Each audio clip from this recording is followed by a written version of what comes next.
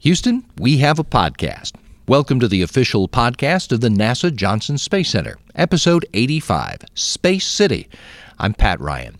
On this podcast, we talk with scientists, engineers, astronauts, lots of other folks about their part in America's space exploration program.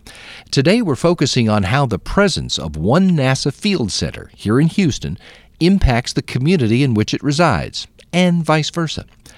When President Kennedy set his moon landing goal back in 1961, NASA decided that the group that was leading human spaceflight efforts needed its own location.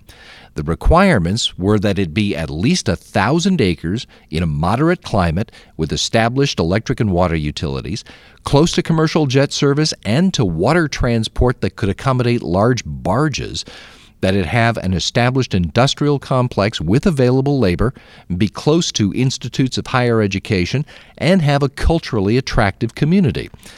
The site that ultimately was selected was 25 miles southeast of downtown Houston, which in the 1960 census had a population of 938,000 people, just a little behind Baltimore and about 60,000 ahead of Cleveland. The site actually wasn't even inside the Houston city limits. A map from 1961 shows that the only things interesting enough in the immediate area to be marked were a county park and the Houston Girl Scout camp, which was located pretty much where I'm sitting today. It was 1,000 acres of land that had been donated by the Humble Oil Company to Rice University, which the school was leasing out to graze cattle, and which it was willing to make available to the government to bring what was then known as the Manned Spacecraft Center to Houston. The people started working in leased office and laboratory space all over town while the buildings were built. The new center officially opened in September 1963, 18 months before the first manned flight of the Gemini program. Well, things around here have changed a lot since then. Joining me to talk about the relationship between NASA and the local community in Houston are Cindy DeWease, the president and CEO of the Clear Lake Area Chamber of Commerce, William Harris, president and CEO of Space Center Houston, and Bob Mitchell, president of the Bay Area Houston Economic Partnership. So, here we go.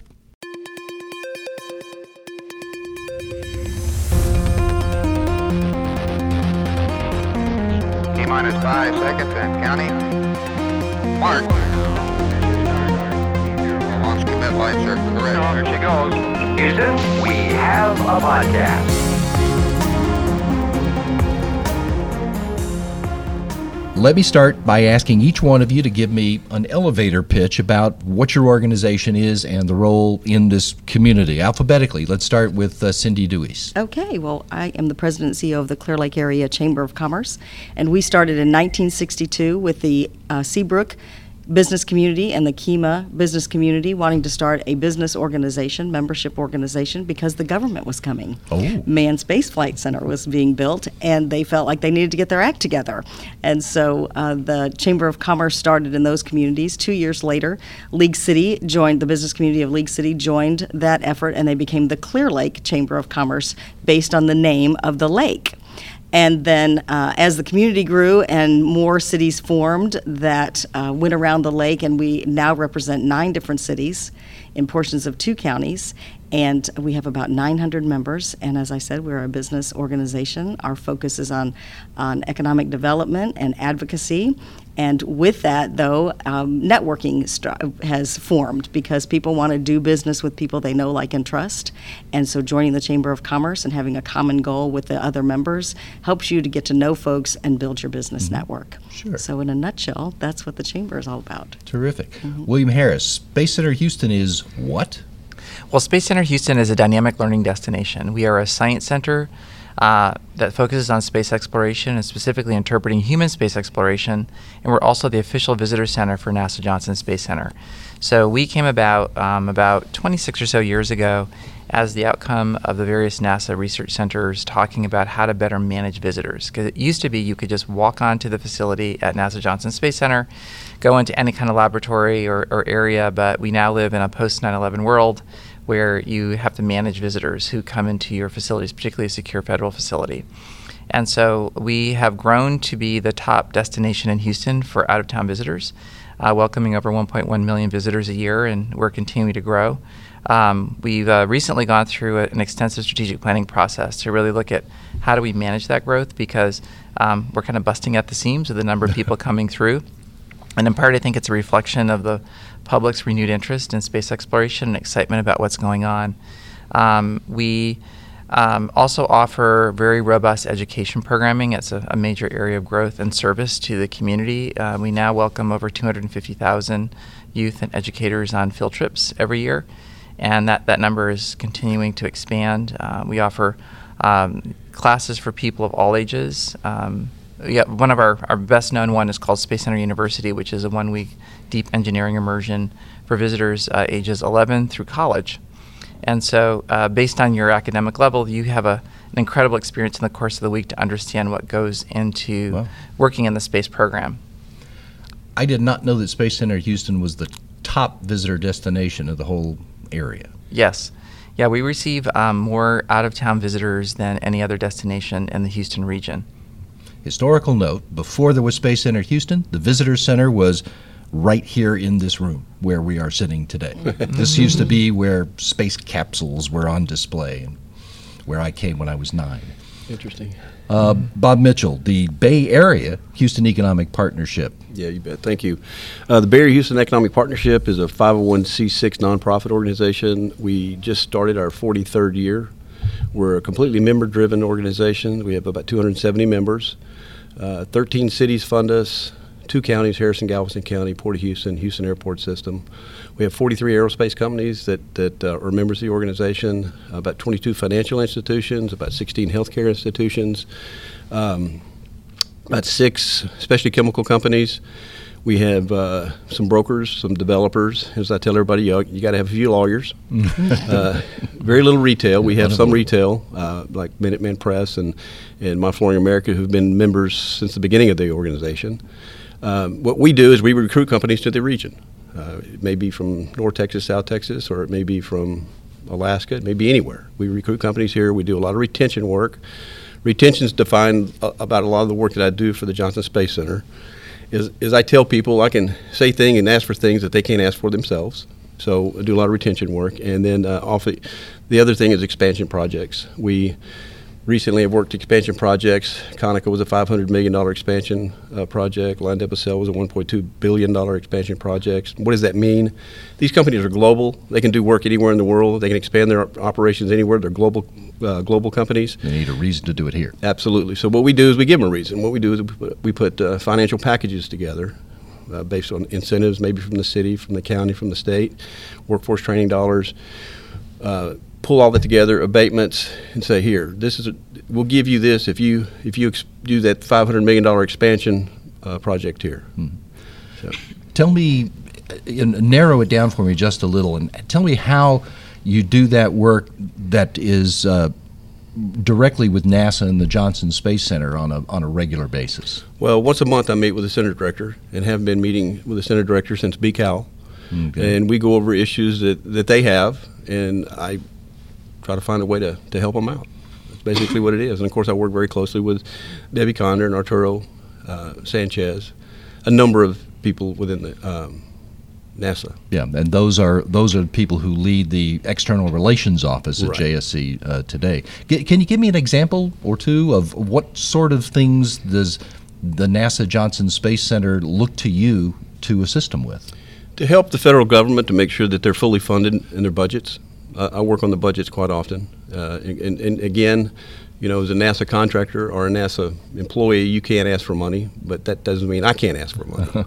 So I'm that mechanism that helps them, to receive the funding that they need in the right programs. Cindy, in your case, how does the Chamber of Commerce working with NASA and JSC? Well, we also have Debbie Condor on our board, and where she reports to our board once a month, so she brings us news from NASA, what's going on at JSC, specifically at JSC. And so we keep abreast of what's going on in that area, but we also, I go to annually on a trip that HWHAP actually started and organized as Citizens for Space Exploration. And that is a trip to Washington, D.C., where we take about 100 folks or HWHAP organizes it. and HWHAP is Bob Mitchell's organization.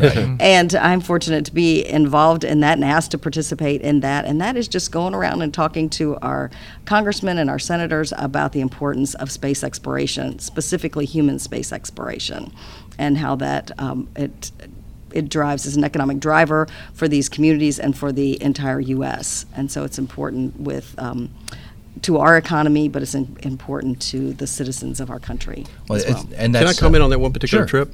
That one particular trip we started 24 years ago. And we started because the International Space Station passed by one vote. Right. At that time, we took 6 travelers from Houston and visited 7 offices in Washington, D.C. Last year, we took 100, now again, that started in Houston. Last year alone, we took 104 travelers, visited 404 offices. These are actual scheduled, set-down meetings. They're not walk in and hand them a piece of paper. We schedule these meetings prior to getting there. 404, we visited 81% of the House, 79% of the Senate, to talk about the importance of NASA and the innovation and technology that the American people get from it. And we don't talk specifically about JSC, we talk about NASA and the importance of NASA to America. Is human spaceflight a hard sell on Capitol Hill? Absolutely not. I will say 12 years ago it was a bit of a hard sell. We were able to meet with about 70 or 80, but as we've grown this program, we've met with 404 last year. It's truly, truly one of the very few issues in Washington that is bipartisan. We receive support from the Democratic side just as well as we receive it from the Republican side. There's no division. They're very supportive. And welcomed. I mean, the folks come in there, and we're from the community. It's business. It's the business community, some industry, but mostly it is people that live and work and have jobs, businesses, because of a community like ours, because NASA's here. And so it's important for them to go and express to Congress, my business depends on that facility, or I have a business because I'm doing business with NASA. And so they listen to that message, and they see how important it is to the economy, but they also see how important it is to just human beings, the human race. Well, the complement to that is really the work we do at Space Center Houston, because it's the general public. Right. And your elected officials are going to respond to what their constituents say is important to them. And really, space is the great frontier, and I think it appeals to people of all ages and nations. And so we're able to inform them around what's going on currently. Our main charge is interpreting what's happening in space exploration, specifically through NASA and Johnson Space Center. And so I think it's a great complement. So we often hold briefings. We allow elected officials to come in and hold community meetings to hear from their constituents on all topics, but it gives them a chance to actually see our exhibits. And I have an opportunity to impart messaging around what's happening in space exploration and why it's of value and important to our community. It seems pretty clear what the Space Center Houston's day-to-day interaction is with JSC. As you said, that's the official visitor center. Mm-hmm. That's correct.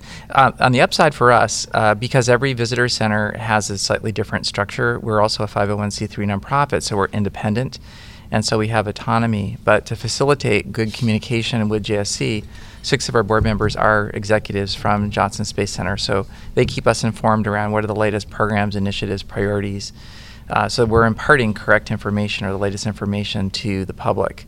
But when situations occur, like the recent government shutdown, the furlough, we can still function. Mm-hmm. We're not in some of our sister visitor centers that were run through the federal agency actually closed or did not have access to facilities as we did. Right.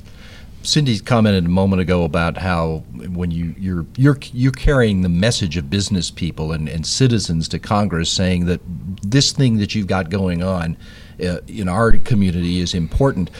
And that was a major thing at the time that NASA came to this area, more than 55, 57 years ago or now.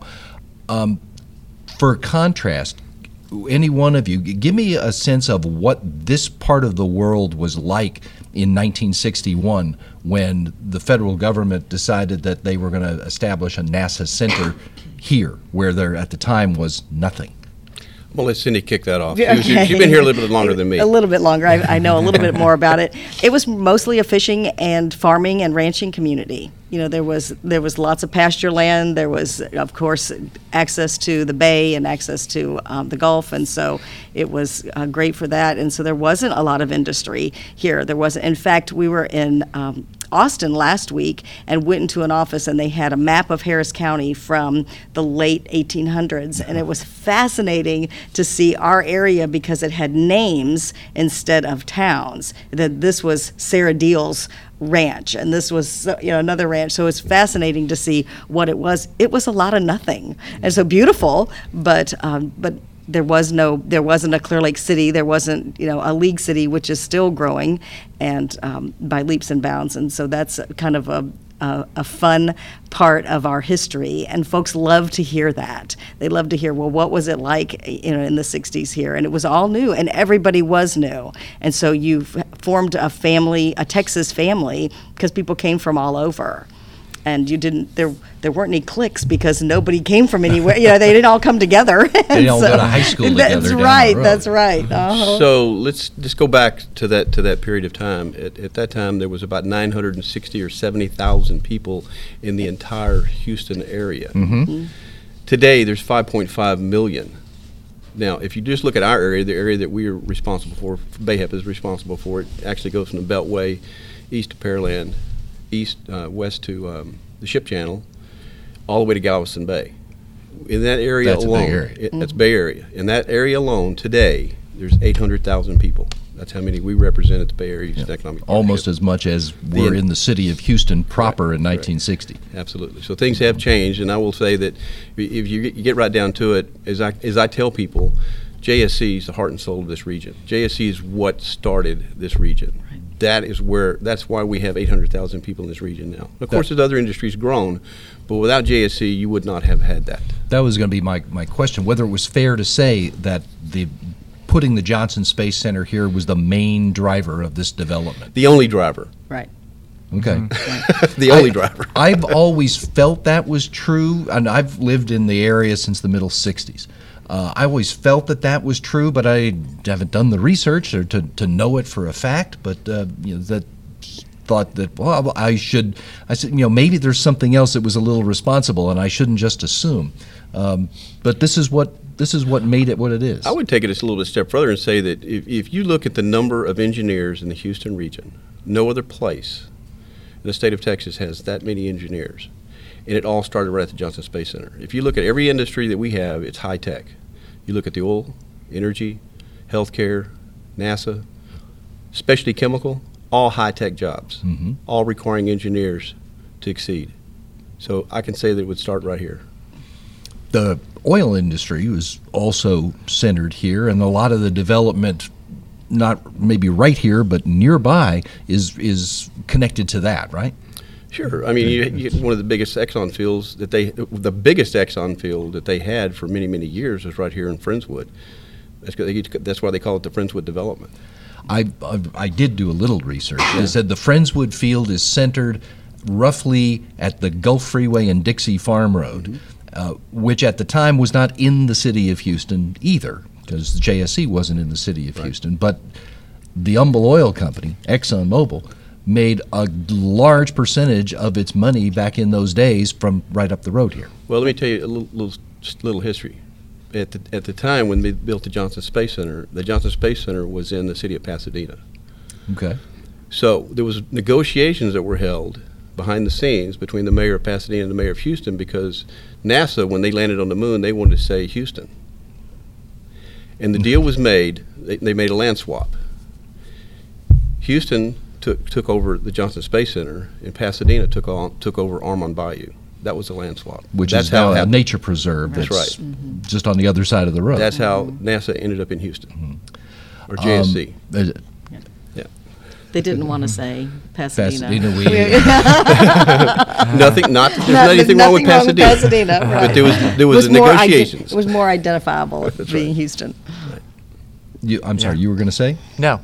No, you weren't. That's fascinating. I didn't know about the land swap. That's interesting. You made reference a couple of minutes ago to Clear Lake City and Bob to Friendswood Development. For people who are not in the Houston area, those names may not mean much, but those are residential developments here in the region, also responsible as a result of NASA coming to the Houston area, right?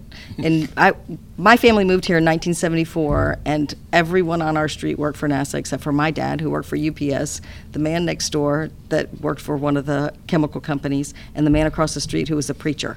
And so everyone else worked for NASA. Everyone else worked for NASA. And so they had to have a place to live. So Nassau Bay was built because the folks were coming here to work and they needed homes. El Lago the same way, and then Friendswood Development developed an area called Clear Lake City that was annexed by Houston a few years later, and so that area was here because NASA's here and folks needed homes. If you go back and you talk about the homes and the areas that have been built up, whenever JSC first established here, Nassau Bay was the first homes that were built there. 95% of the engineers and astronauts that worked at the Johnson Space Center lived in Nassau Bay. And that, for people who are not from the area, Nassau Bay is right out the front across gate the street. Across the street. Absolutely. So, but if you look at it today, there's about 15 or 16%, and then you look over at Friendswood, is somewhere in the 27% range, and you look at League City, it's about 31%. So, yes, it's NASA has created, or Johnson Space Center has created all these communities over the years. And clearly there needed to be homes for people to live in, but there needed to be all the other attendant construction and development to support all those people, too. Right.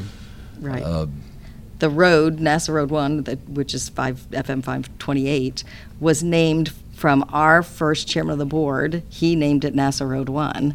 And so he had nothing to do with, he was from Seabrook and was in the fishing community or industry, but they were here and we needed to have a roadway there, and so he named it NASA Road 1. Good marketing move. Wasn't that great? He was a smart fisherman. Yes. Well, in some of the areas are trying to change the name of it lately. Right. Well, slightly. They can call it NASA Parkway all they want, but it's really NASA Road 1. It'll always be NASA Road 1. I agree. I agree. Right. Has the development of the area and the economic developments that have come from that, has that risen and fallen with the space program over the years? Yes and no. Okay, so if you go back to, let's just say the shuttle program, we had about 18,000 employees here that worked in the space program. Today we've got, I'm going to round it off, around 13,500. So yeah, it dropped. But what was very unique about the NASA, when the shuttle retired and the Constellation was canceled, there was about 4,200 people that got laid off. And what we did is we worked very hard with the state of Texas to transition the NASA engineers into other industry clusters. I went to the state of Texas and said, we need help. We want to keep these people in Houston. We don't want to lose this brain power. We don't need the brain drain. We need to keep them. And what we did, people said, well, they're aerospace engineers. Well, they were electrical engineers, they were mechanical engineers first. They were, software development engineers. They just loved the space program and went into the space program. So their skills are marketable. And what we were able to do, there was no downturn in the real estate market. 88% of the people that got laid off got jobs in the Houston area, whether it was in specialty chemical, healthcare. There was like 900 that went to the medical center. There's a number of them that went to energy. So the idea for people to think that it went way down after that, the housing market did not go down in this region at all. Mm-hmm. Does Space Center Houston see a rise and fall of visitors related to what happens at the Johnson Space Center? Well, I think it's more NASA overall. So it's the public interest in space and what's transpiring. And when the shuttle program retired, that had an impact on the organization, because there was a view that, is NASA shutting down? Is it no longer functioning? And so all the visitor centers experienced a downturn in attendance, and probably the most dramatic one was Kennedy, because their hallmark is going for launches, and there weren't launches taking place any longer, and they actually had a nearly 50% drop in attendance.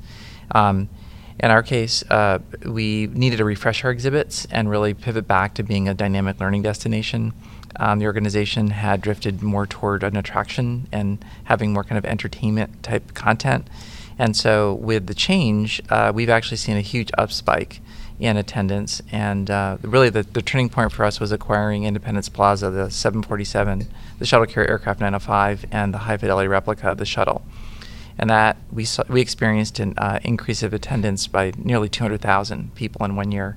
And we've been able to sustain that and grow it beyond that point. And you've been able to be pretty confident that that's why? That's the relationship? Absolutely. I think, well, the other thing, and this is something we're really emphasizing, is honestly people have enough stuff or things, and what the priority in life now are experiences.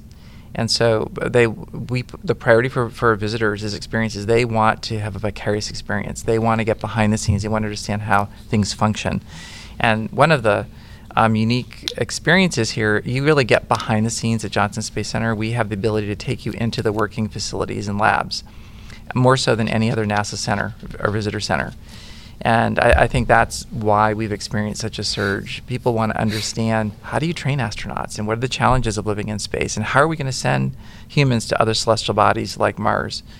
So those are the kind of questions we receive from our visitors. Earlier you referred to how before Space Center Houston, visitors could just come up here and park on the curb and walk around, that they can't do anymore. But as you mentioned, your facility is bringing people on site. Talk about where they can go on site. What can they see? Oh, absolutely. So now it's managed, of course, and we because of security and access and also volume of visitors, because we are at 1.1 million visitors a year. You could not have that volume of people just walking around the campus at Johnson Space Center. It would be really disruptive. I wouldn't have a place to park. Yes, that's true. Exactly. And so we offer kind of levels of experiences.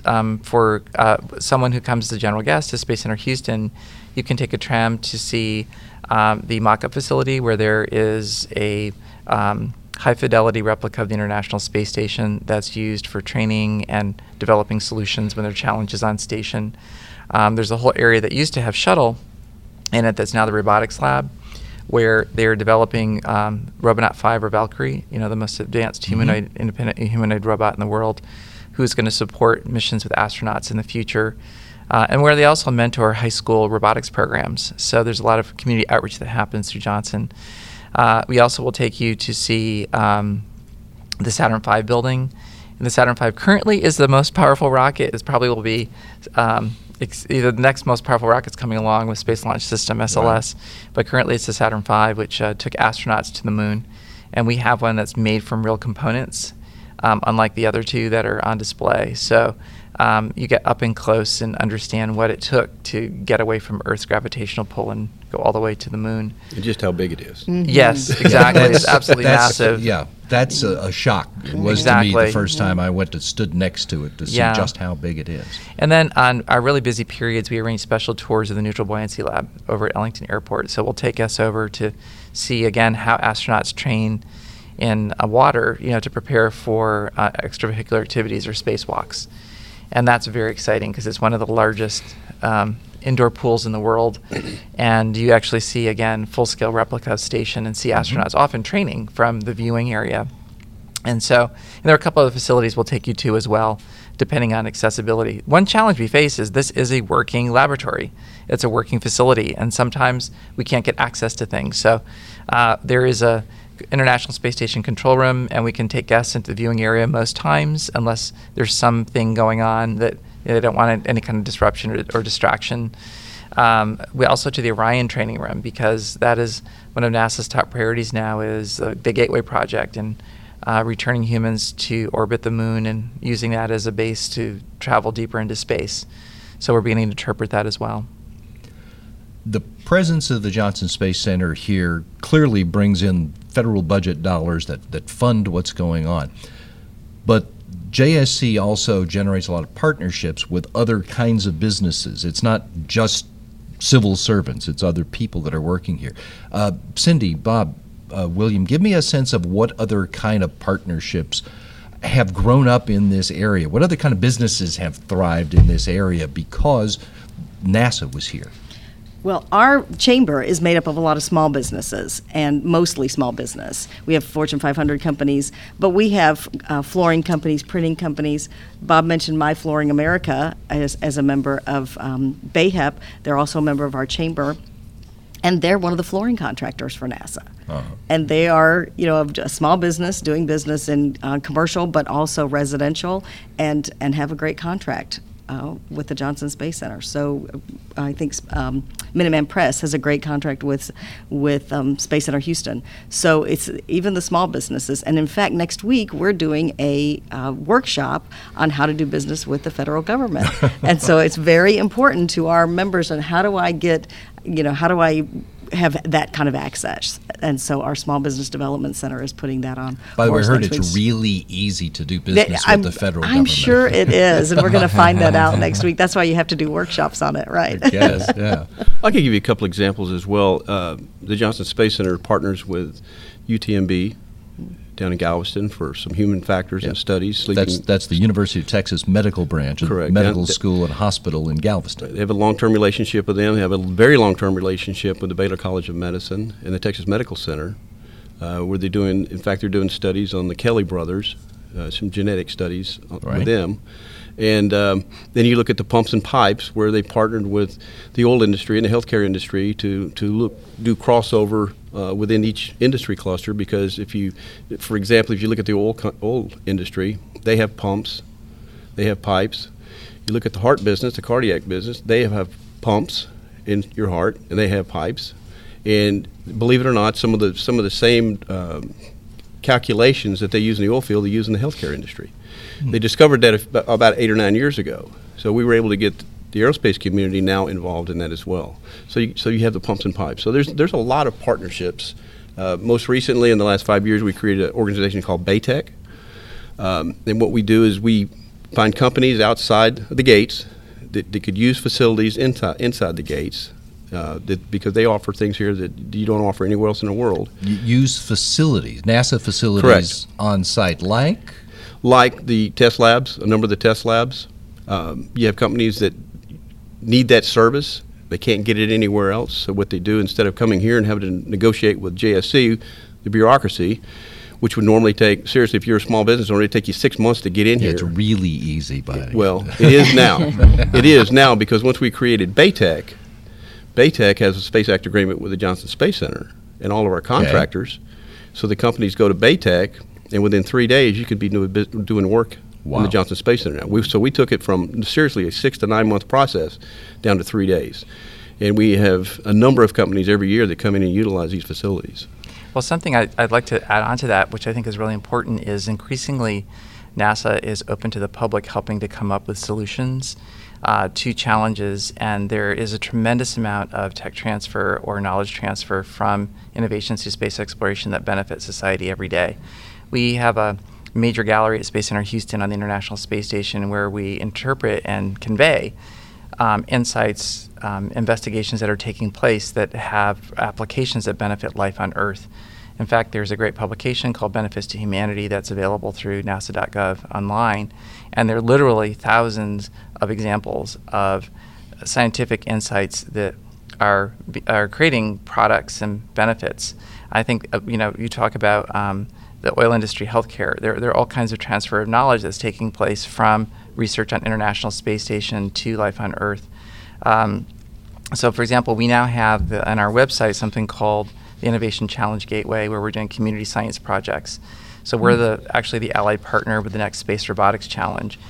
And this is a really fun story. So we partnered with NASA on the last Space Robotics Challenge that actually had cash prizes associated with it. Nice. And it was to come up with 5 programming solutions for Robonaut 5, or Valkyrie. And so it was a worldwide challenge. If you were a U.S. citizen or resident, you qualified for a cash prize. There were teams from all over the world that submitted applications. We narrowed it down in partnership with NASA to 10 semifinalists. We brought them to Houston, to Space Center Houston.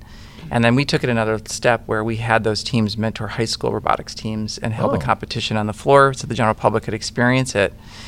And the person who won 3, and then we had a team from a premier technological university, MIT, and a couple of others, so incredibly qualified people who are working on this virtual challenge.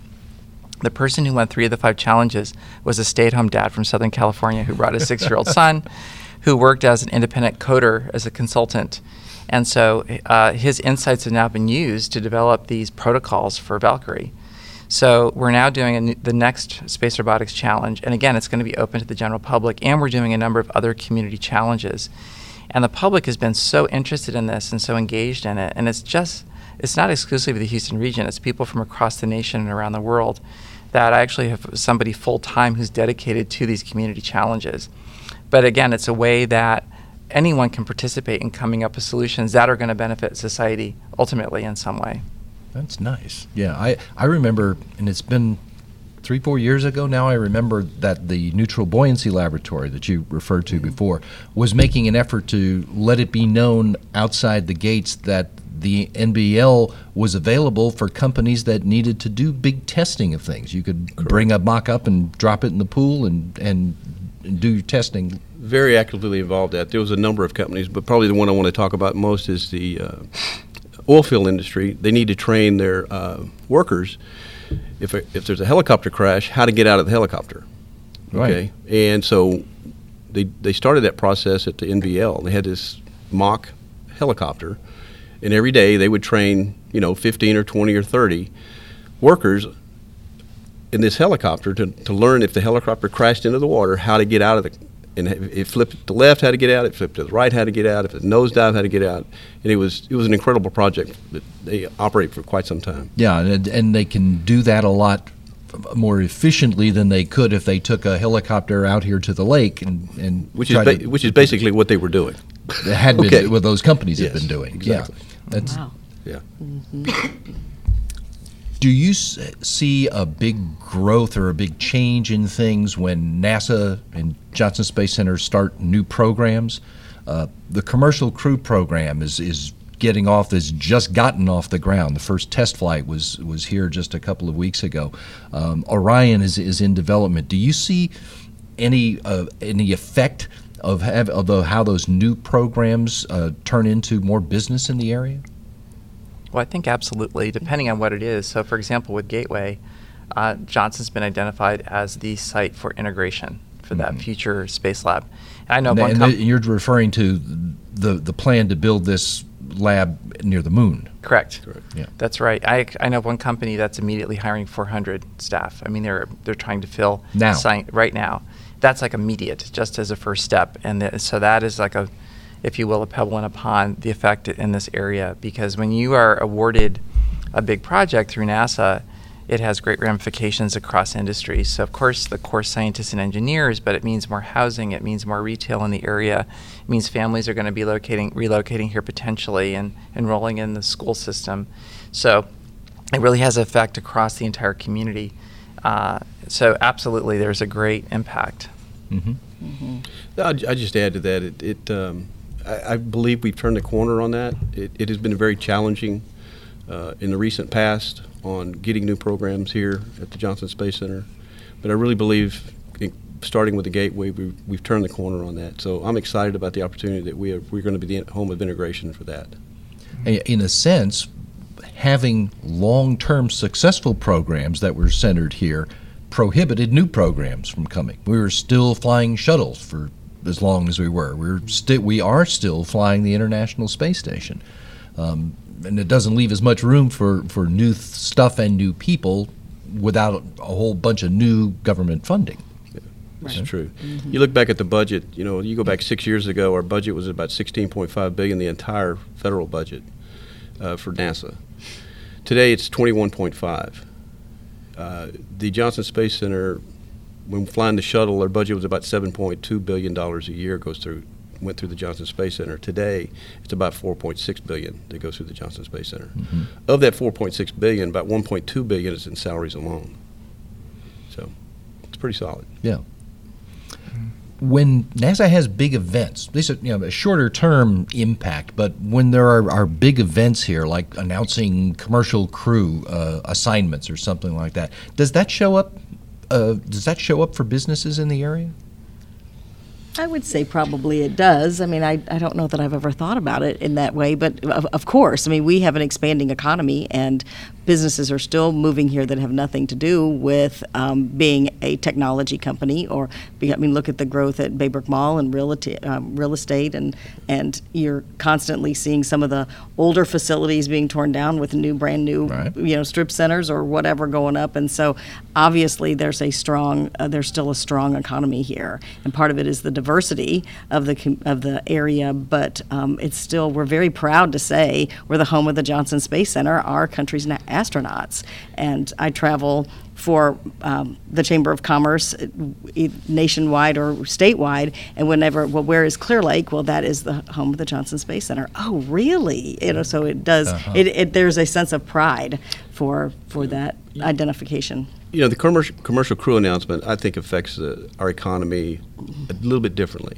Okay. That process has been going on for a couple of years before they make that official announcement. When they make that official announcement and they hold it here and the media shows up, that benefits the entire Houston area. That's when people say, "Oh my gosh, NASA is open. They are doing business. They are working." Yeah. It helps. It's got to help with William over at the Space Center Houston, because it gets people excited about the space program. So I think that's where we benefit the most, is when they make those announcements. The media comes out, they talk about it, people get excited, and that to me is the biggest benefit. I think that's a really good point, because we work very closely with Visit Houston and the Greater Convention and Visitors Bureau. And and that's helping Houston attract more big conventions and professional meetings and things of that nature. And then we become a top destination for an event or other tour or some other experience associated with that convention or that business meeting that might be taking place here. We're all very focused right now, and we have the big convention of oil producer, the World Summit on oil that's coming up really soon. We're bidding for other kind of major events. It helped us secure Super Bowl, a couple of years ago. These are all factors, and so the fact that we have a NASA center here and a major visitor center where you can come and experience the space program is a big plus. I mean, the whole Super Bowl 51 was themed around space exploration. Yeah. So. Well, I was gonna ask you about that. NASA's here, so the Giant Visitor Center is here, and it's now the number one visitors attraction in this region. Does your presence there help other visitors attractions in the area and contribute to other things coming in just because Space Center Houston is there? I think absolutely yes, and I see us as part of the larger community, and we really are more so than ever trying to collaborate with other organizations in town. One of our top priorities at Space Center Houston is diversity, equity, inclusion, accessibility. And so we're really striving to be as accessible to everyone in the region. We're actually the first science center in the world that's been certified as an autism service center. And that meant that our facility went through a complete review, that all our staff went through training and testing, and we have special support features like quiet rooms and kits that families can check out who have someone on the autism spectrum. But that's just one example of many. I admit that's a thing I didn't even know was a thing. Yeah, well, it's sadly, autism is very prevalent, and even more so in our society. So how do we be accessible to everyone and a welcoming organization for everyone? So we've been partnering as well with Dogs for the Blind, where they actually train seeing eye dogs in our facility during peak days. So the dogs are accustomed to large numbers of people coming through. We offer special camp-in and overnights for all kinds of groups, including Blue Star family and Gold Star families, and working with all types of associations and clubs as well, just to give everyone an opportunity to come together in community, and because space is such a great platform to learn about all aspects of society and all academic areas. I had nephews in Boy Scouts who used to go overnight camp out at Space Center Houston. Yeah, we do badges for Girl Scouts and Boy Scouts. Mm-hmm. And you mentioned the Super Bowl, and I think maybe a lot of people wouldn't connect the Super Bowl in Houston having anything to do with NASA, but it did.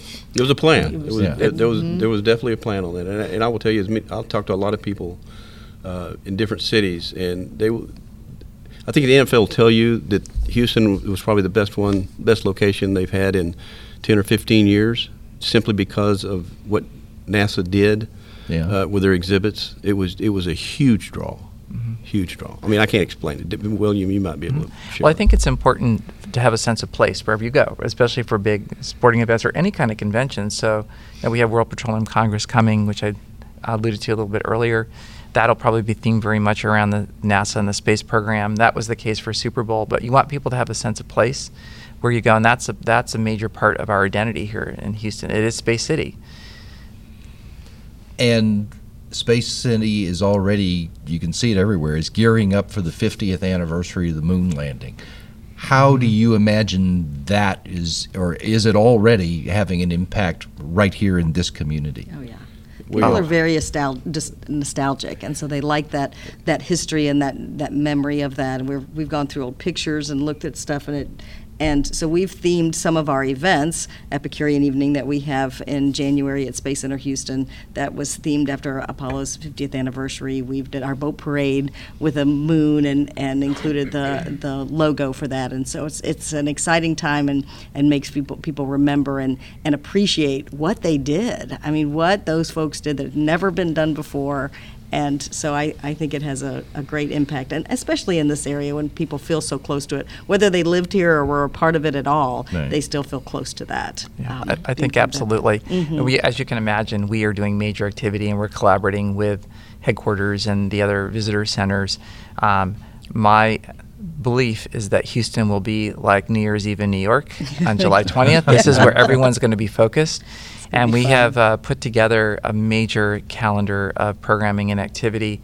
We're working actually very closely with organizations across the city, with Houston First and Visit Houston, our promotional agencies of the city of Houston, and linking to a national calendar that NASA has posted as well.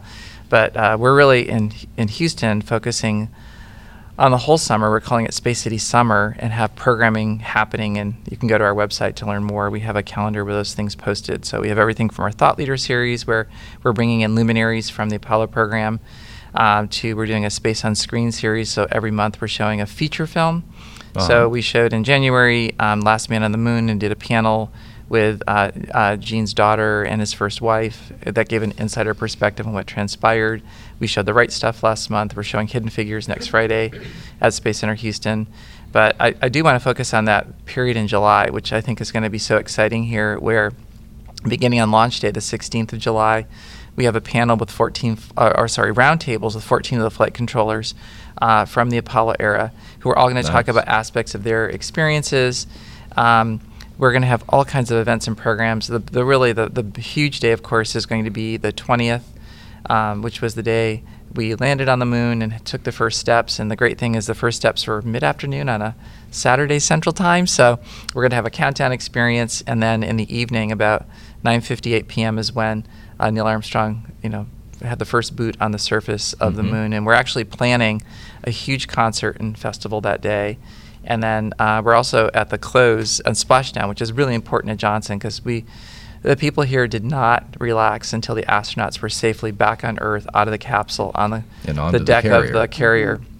And so we're going to do a big 60s themed party on the 24th on Splashdown Day. So those are just a highlight of the few things we're doing. We're also, as I mentioned, Before I forget to ask you again, what's the website? spacecenter.org. So just if you Google or put in your browser Space Center Houston, will come up, and you can go to our calendar section and learn more. But there are going to be things happening all over the city. On the 20th, right, Discovery Green is going to be showing the new documentary Apollo 11. The Museum of Natural Sciences has interpretive domes that they're going to have all over the city. We're actually reaching out to surrounding communities that have agreed to be part of the celebration that day. So while we'll have a lot happening here, there are going to be celebrations happening throughout the Houston region. Nice. Are there bad aspects of the area being so reliant and having prospered so much from the government being here? Oh, I'd say no. I think we have such a diversified economy here now. We really do. And it all started with the Johnson Space Center. But it's not 100% reliant on the Johnson Space. Absolutely not. I would say our economy here now today, believe it or not, is somewhere around 22 or 23% reliant on the Johnson Space Center. That seems like a small number. Yeah. It is, but it's the heart and soul. It's what drives it. Something I'd like to add, and I totally agree with that it's become much more diversified, which is a good thing. But the space program now works in partnership with so many entities, and I think the genesis of the commercial sector was a natural thing. Houston it now has the innovation corridor, the technological corridor along the spine of the city, along the tram line. And Johnson Space Center is working very closely with that initiative. And so, because there's so much innovation that happens here, and so much knowledge transfer that can stimulate new businesses, so we're really a key part of that. I mean, Space Center Houston has just established a partnership with the University of Houston and with San Jacinto College in workforce development, because we don't have enough people here in science and engineering, and we're constantly having to recruit people from other areas. But we could home grow more of those qualified individuals. And so we're looking at how can we improve the pool and increase the pool of local talent. What aspects of the relationship am I not seeing? Have we not talked about? What other important things are going on here because NASA's here? Well, go back and talk about the spaceport. We created the spaceport about 5 years ago. Mm-hmm. I went to Mayor Niece Parker and suggested to her that she go through the process of creating a spaceport, and she looked at me like I was crazy. I said, Niece, I'm not talking about launching rockets. I'm talking about supersonic travel, air travel. I'm talking about going from Houston to New York in 40 minutes and going from Houston to England in 2.5 hours. Wow. Those planes are being designed and developed today. We're better to do it than in Houston. We're an international city. There's only one city in the United States of America that has more embassies than we do, and that's New York, and they beat us by 5. Only 5. We are an international city. Mm-hmm. So, and we would be, when I told her, I said we would be the only spaceport in an MSA. The other spaceports, there's 10 of them located all around the U.S., but all of them are not in an MSA. They're right on the coast. They're in the desert. They're in West Texas. They're in South Texas. We're better than right here. So she went through the process. We got with Mario Diaz at the Houston Airport System. He is a bulldog. He got it done in about 2.5 years. We spent a lot of money to get it done, but we are growing the spaceport. And how does that designation, and it's at Ellington Airport, Correct. Which is a few miles up the road from JSC, what does that designation mean is going to happen there? That means that planes can take off and land and travel at supersonic travel over the Gulf. Right now you can't fly over the U.S., but that's quickly changing. NASA has created a new plane that has a low boom effect that we had tested over in Galveston this past year. Right. It passed in flying colors, and that's the next step to completing those type of aircraft and being able to fly over the continental United States at supersonic travel. You have to be a spaceport in order to launch and land supersonic travel aircraft. Nice. Mm-hmm. What about pride? People around here care about the fact that NASA's here? I think so. Absolutely. Yeah. I mean, we're Texans. Right. We're very proud of this region and NASA and what it's done for the community. I mean, again, it goes back to the heart and soul, and it's really grown the city of Houston into what it is. It really has. And so many folks came here. They weren't from here. They came here, and they're still here. They retired here. They stayed in this community because it's a great community, and it honors the NASA tradition, the JSC tradition, and I think that why would they stay here if their family's not here? Yeah. And Well, so I think the other measure of that is you look at the recognition. So if you go to any of the big sporting events, there's always a NASA night with Right. the Astros or the Rockets or the Texans The rodeo. or the The rodeo, Dynamos, yeah. the rodeo. Yeah, you can go on and on with the examples. Yes, there's a rodeo. So there's and a there's a NASA night there. yes, Yes, there is. So there is a recognition, and those organizations would not hold those nights if they didn't know the public would embrace it. The public care and are passionate about it, and are really proud that this is the home of a NASA center. William, Cindy, Bob, thank you for sharing your expertise on this. Very interesting conversation. Thank Thank you you. for inviting us. Thanks. Thanks for the opportunity.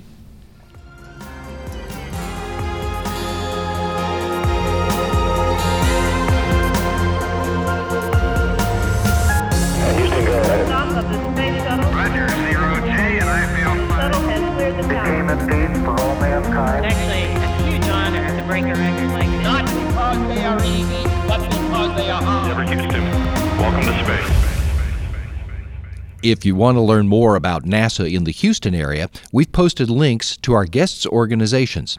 Also, check out nasa.gov/Johnson for information on JSC. You can go online to keep up with all things NASA at nasa.gov.